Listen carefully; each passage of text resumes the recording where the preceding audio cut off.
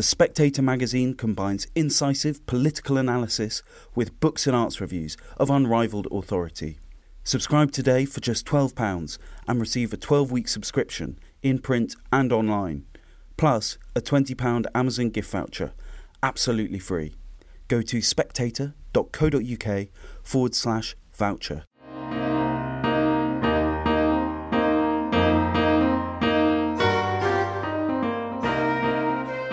Hello, I'm Sam Holmes and welcome to Spectator Out Loud. Every week, a few of our favourite writers read their pieces from the latest issue. This week, we'll hear from John Keeger on Emmanuel Macron's brand of performative diplomacy, Mary Wakefield on the few pros and many cons of the lady carriage, and Sean Thomas on how learning to work from home opens the door to working in paradise. First up, John Keeger. Why does Macron keep meddling in international crises? Just 2 months from the presidential elections, Emmanuel Macron's self-belief and risk-taking, not to mention setbacks, seem to know few bounds, and no more so than in foreign affairs. Following the French president's telephone conversation with Vladimir Putin over Ukraine on the 20th of February, the Elysée triumphantly announced that a Biden-Putin summit was agreed in principle, only for the Kremlin to pour cold water on the idea the next morning. Washington then followed suit, before Putin announced the recognition of the two breakaway Ukrainian republics of Donetsk and Luhansk. This humiliation comes after Macron's Moscow visit on the 7th of February, which concluded with a live press conference in which Putin gently put down the French president's youthful enthusiasm and suggestion that Russia had agreed to freeze escalation. Macron had hitherto seen himself as the great international power broker. He struck up a strategic dialogue with Putin in 2019, essentially unilaterally, but on behalf of Europe, making many in Brussels uncomfortable. Macron laboured under the impression that he was the Putin whisperer, just as he thought he had been with Donald Trump. We now see what many had suspected for some time, that Putin was playing Macron. The French president's enthusiasm for negotiating directly with Putin may have worsened things by granting him diplomatic cover. Even before the latest military developments, Le Figaro carried an editorial asking whether the politics of appeasement were appropriate with Putin. Macron's Russian failure comes on top of similar vainglorious forays into other international crises. In late 2017, in a bid to improve dismal Franco-Algerian relations, Macron visited Algiers, bestowing concessions galore, but later plunged relations even lower with an off-the-cuff remark that eventually led to Algeria recalling its ambassador. 2 years after the visit, his surprise invitation to the Iranian foreign minister to attend the 2019 Biarritz G7 summit to engineer a breakthrough in Iran's nuclear talks was also met with failure. In the same year, his grandiose bid to seduce Putin with a personal tour of Versailles evidently flattered Macron more than Putin. The following year, after the massive explosion that devastated Beirut, he rushed to Lebanon, threatening to knock heads together unless a serious, uncorrupt government was formed, all to no avail. Then there is Mali, Libya, AUKUS. An uncharitable soul might recall that doing the same thing over and over and expecting different results was Einstein's definition of insanity. So what is behind Macron's obstinacy? Does he have a game plan? Or is this mere attention-seeking from a young French president with an eye on re-election, convinced that the French will be seduced by displays of France in the front rank? As with so much of Macron's thoughts and actions, it is all of the above, a simultaneous coexistence of conflicting positions. Let us begin with the trivial. Macron is the only fifth Republican president to have studied theatre and to have performed on the stage, albeit school plays and coached by his school teacher and future wife. Study the demeanour, though, and posture adopted for the cameras when sitting at that great Putin negotiating table. Macron engages in performative diplomacy, much as the matinee idol is drawn to the theatrical, with the thespian pose to suit. Post-Brexit, post-Merkel, with a brain-dead NATO and a disunited EU, he seized the opportunity for a leading role on the international stage. Yet that's only one side to Macron. He set out his diplomatic game plan during a speech in August 2019. It requires, in his words, rethinking the international order via a strategy of audacity and risk-taking. Based on a trilogy of security, sovereignty, influence, his mental map is of geographical concentric circles rippling out from France to EU autonomous sovereignty and on to an Indo-Pacific world crafted by French and EU influence. Macron assigns to France the role of balancing power, which, while recognising and respecting its allies, boldly refuses to adopt the stance that, and I quote, "the enemies of our friends are necessarily ours, or that we refuse to speak to them." It's an intellectually coherent and detailed blueprint that few contemporary international leaders would dream of drawing up. That Macron thinks he can carry it out is more testimony to his self-belief and the triumph of reason over practicality. This was also de Gaulle's diplomatic strategy, but he had the international stature to implement it, which is why by the end of the 1960s, France had regained much of her international prestige and was able to play a mediating role between the world's two blocs. This might be the grand vision at the heart of Macron's foreign and security policy, but his inability to bring others with him hamstrings his international crusade. Macron's strategy towards Russia is couched in the theoretical rather than the practical. He's taken a leaf from de Gaulle's playbook, itself based on cultivating Franco-Russian relations for geostrategic reasons. France has sought relations with Russia ever since German unification in 1871. Indeed, the 1892 Franco-Russian military alliance was Paris's insurance policy against Germany, henceforth condemned to fight on two fronts. Even in the interwar years, with a resurgent Germany, France sought closer relations with the USSR and attempted the same during the Cold War. This was often at odds with Britain and later Washington, and that's why Macron's courting of Russia elicits cynicism, even charges of appeasement, when viewed from the Anglosphere.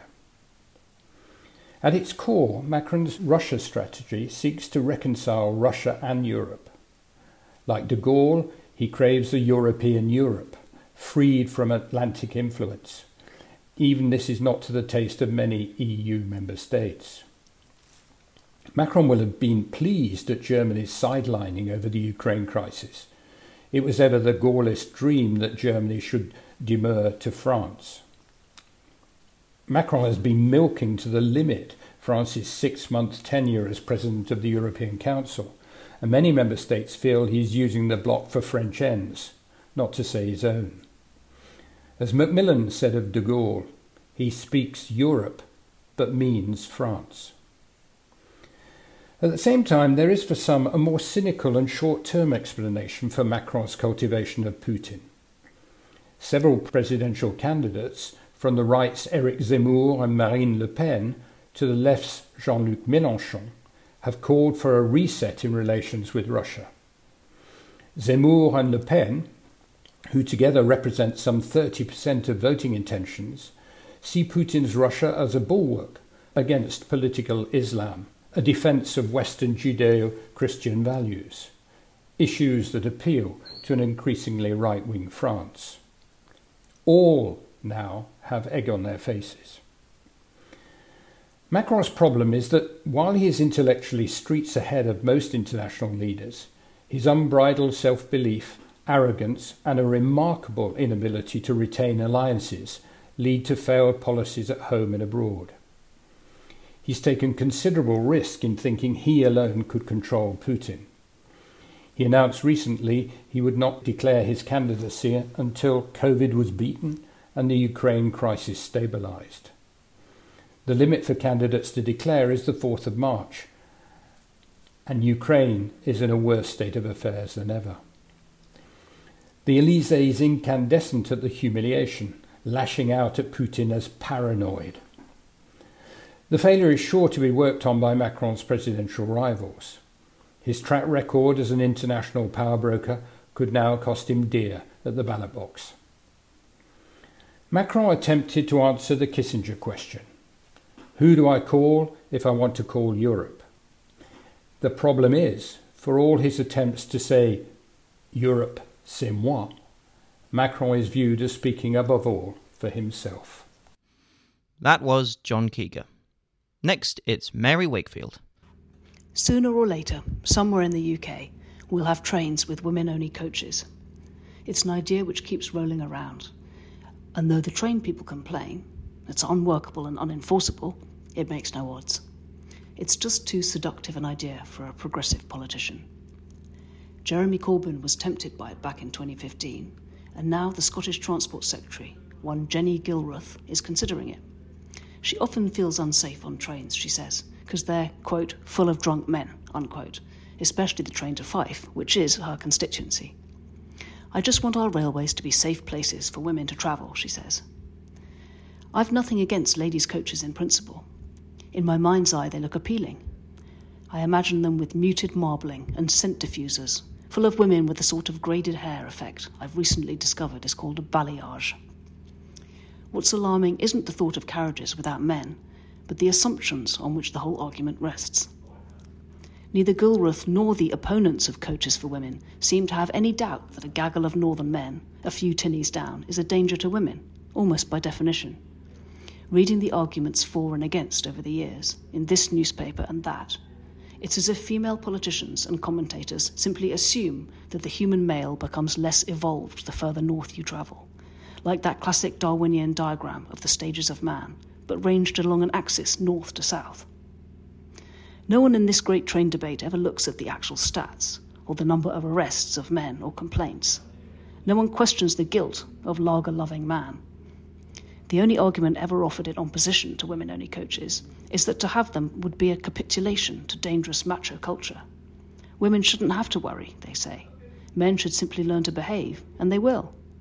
Come the enlightened future, when the vomitous Azuma corners too fast and flings a lady into the lap of a half-cut football fan, he won't laugh or leer, he'll simply smile blandly and avert his eyes.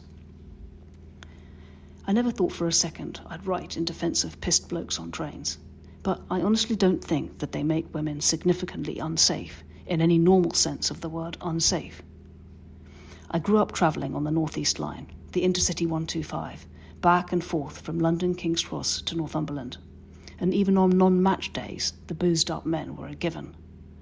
As a child, I'd goggle at the sea of empty cans. As a teen, I'd glower and blush and try to slide by unnoticed. I felt uncomfortable, for sure, but not unsafe. Gilruth talks earnestly about the, quote, systematic problem of women being scared to use public transport because of men's behaviour. Women certainly are scared of assault and rape, especially after the murder of Sarah Everard, but I don't think a genuine sex pest hangs around in shouty groups near the buffet car, sinking Nuki Brown. He lurks in parks and alleys, or if he's on public transport, he's likely on the tube in a commuter crush. It's a rare woman, I'm afraid, who hasn't had some creep rub up against her on a crowded tube or bus. And the reason they do have women-only carriages in India and Japan is because their train compartments are dense with standing people pressed together. It's just not like the ScotRail train to Fife. And if an actual sexual assault were to happen on the train to Fife, I reckon there'd be police waiting in the station. If it happened on the King's Cross train to Edinburgh, my bet it'd be that bunch of drunken lads who'd rout the pervert out.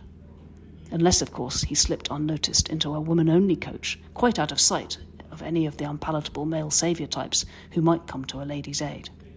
ScotRail has already said it hasn't the resources to staff any single-sex coach. I wonder if anyone has considered that on less busy routes, a near-empty lady carriage with just a couple of anxious ladies in it might be an exciting prospect for a real offender. Much as I enjoy the idea of a lady carriage, it just doesn't make sense. Even if drunk men make you uncomfortable, that's not reason enough to have one. There are a great many uncomfortable things about any busy train. Discomfort is part of the deal. Pre-COVID, the seats were often double booked on the trains I went on, and it's definitely more uncomfortable spending 3 hours perched in the luggage rack than it is to be heckled by a Magpies fan. And what about other men, the non-macho men? Isn't it just as uncomfortable for a nervous, bookish type of boy to sit it out sweating in a coach full of thugs? The bookish boy is also infinitely more likely to be assaulted. Do nerds need their own coach too? A train is inevitably an uneasy mix of very different people, and I'm not even sure, come to think of it, that it's the lager louts who make me most uneasy. On my train north last week, I sat across the aisle from a businessman called Steve, who conducted a 30-minute meeting with a colleague on his iPhone's loudspeaker. Why, Steve, why? Was it too much to hold the phone to your ear? Because I'm middle-aged now, I found myself grumbling in a low voice, glaring and shaking my head in disbelief. I bet Steve himself would prefer any number of leery blokes to one pale and muttering nag. And then there's the hen nights. I don't expect anyone who fantasises about women-only coaches has factored in the hen night girls. They'll flock to that pink ladies' coach, trailing devil tails and feather boas and gin. Is a two-table gaggle of screaming ladies in French maid outfits more or less uncomfortable than a bunch of lads off to the game? I'd say they're pretty evenly matched. That was Mary Wakefield. And finally, Sean Thomas. If I lift my eyes from my laptop, I can stare across my hotel's rooftop infinity pool to the soft tropical blues of the Laccadive Sea. In a minute, I might order another one of those excellent Sri Lankan crab curries, and another chilled lion lager. Meanwhile, the weather app on my phone tells me that London is shivering in a succession of bitter storms as the government ends all COVID restrictions, meaning everyone can go back to catching trains in the freezing fog. I make no apologies for sounding smug. Being a freelance writer, or self-employed freelance anything, has many serious downsides. No sick pay, no holiday pay, no pension, no Christmas office party, plus the queasy horror of the January tax bill.